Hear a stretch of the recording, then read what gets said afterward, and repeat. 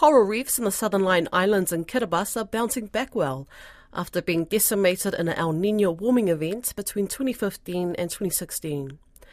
National Geographic's Pristine Seas team visited the site, located just south of the equator, in 2021 and revisited last month on the first stop of a 5-year Pacific expedition.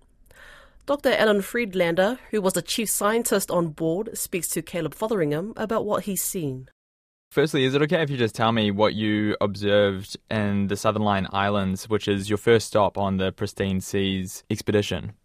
Right. So we just started the first leg of our 5-year expedition around the Pacific. So it was pretty exciting returning to the Southern Line Islands. It was one of our first expeditions 15 years ago, in 2009.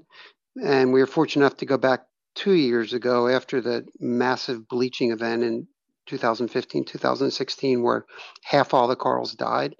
And we saw amazing recovery 2 years ago, and we came back now, and it's continuing to recover, but nature's always surprising us because there's as opposed to a forest where you have like a climax community, the coral reefs, even though you think of corals as these stagnant things, they're constantly evolving and fighting for space. And so everything's always in flux. And so we came back 2 years later and things are slightly different than they were just 2 years ago. Coral have this amazing ability to recover. So, although corals are doing very badly all around the world, this is a really good hope spot. It's a sign of recovery that not all the corals are going to go away in the immediate future.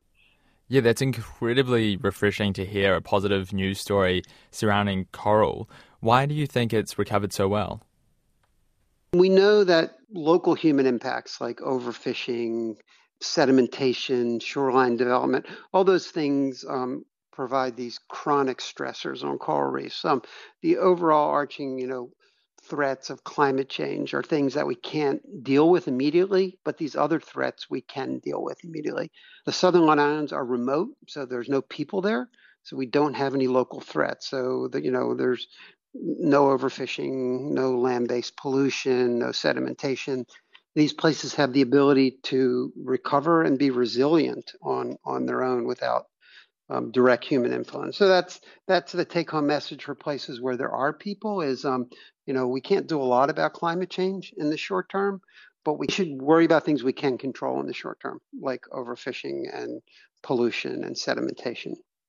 And just to be clear, the Southern Line Islands, that's part of a marine protected area. Right. So they're part of the country of Kiribati. It was 2 days by boat from Papeete, Tahiti, so really remote place.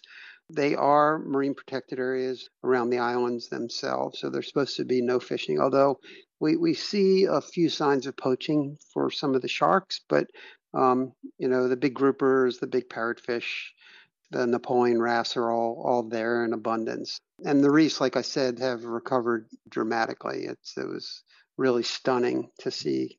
We're obviously expecting more bleaching events like this one that happened in 2015, 2016. Are marine protected areas the solution for coral to bounce back from these bleaching events? I mean, marine protected areas are not a panacea, right? They're not the silver bullet for everything. But, they are incredibly helpful. But we can't just manage marine protected areas and forget about everything else outside. We have to manage fisheries effectively.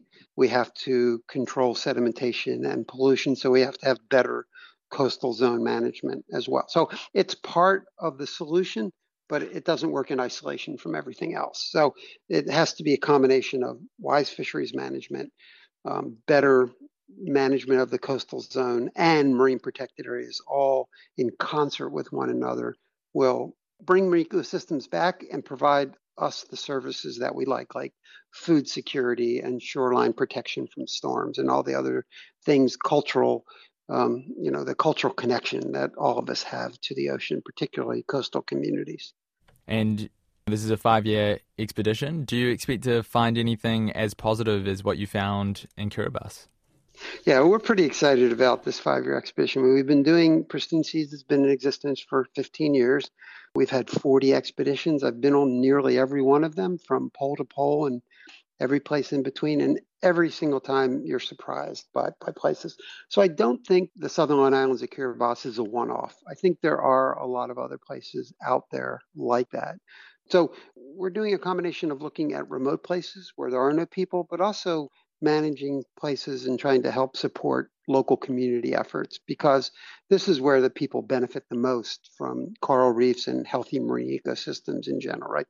The food security, the cultural connectivity, the recreational opportunities, all these things that we expect from healthy oceans need to be there. So it's a combination of, yeah, we all love to go to places where there are no people and dive in places where no one's ever been before. It's a pretty exciting opportunity for us, and we'll continue to do that. But also engaging with local communities and supporting local efforts for better marine stewardship is really the overarching goal of the 5-year expedition.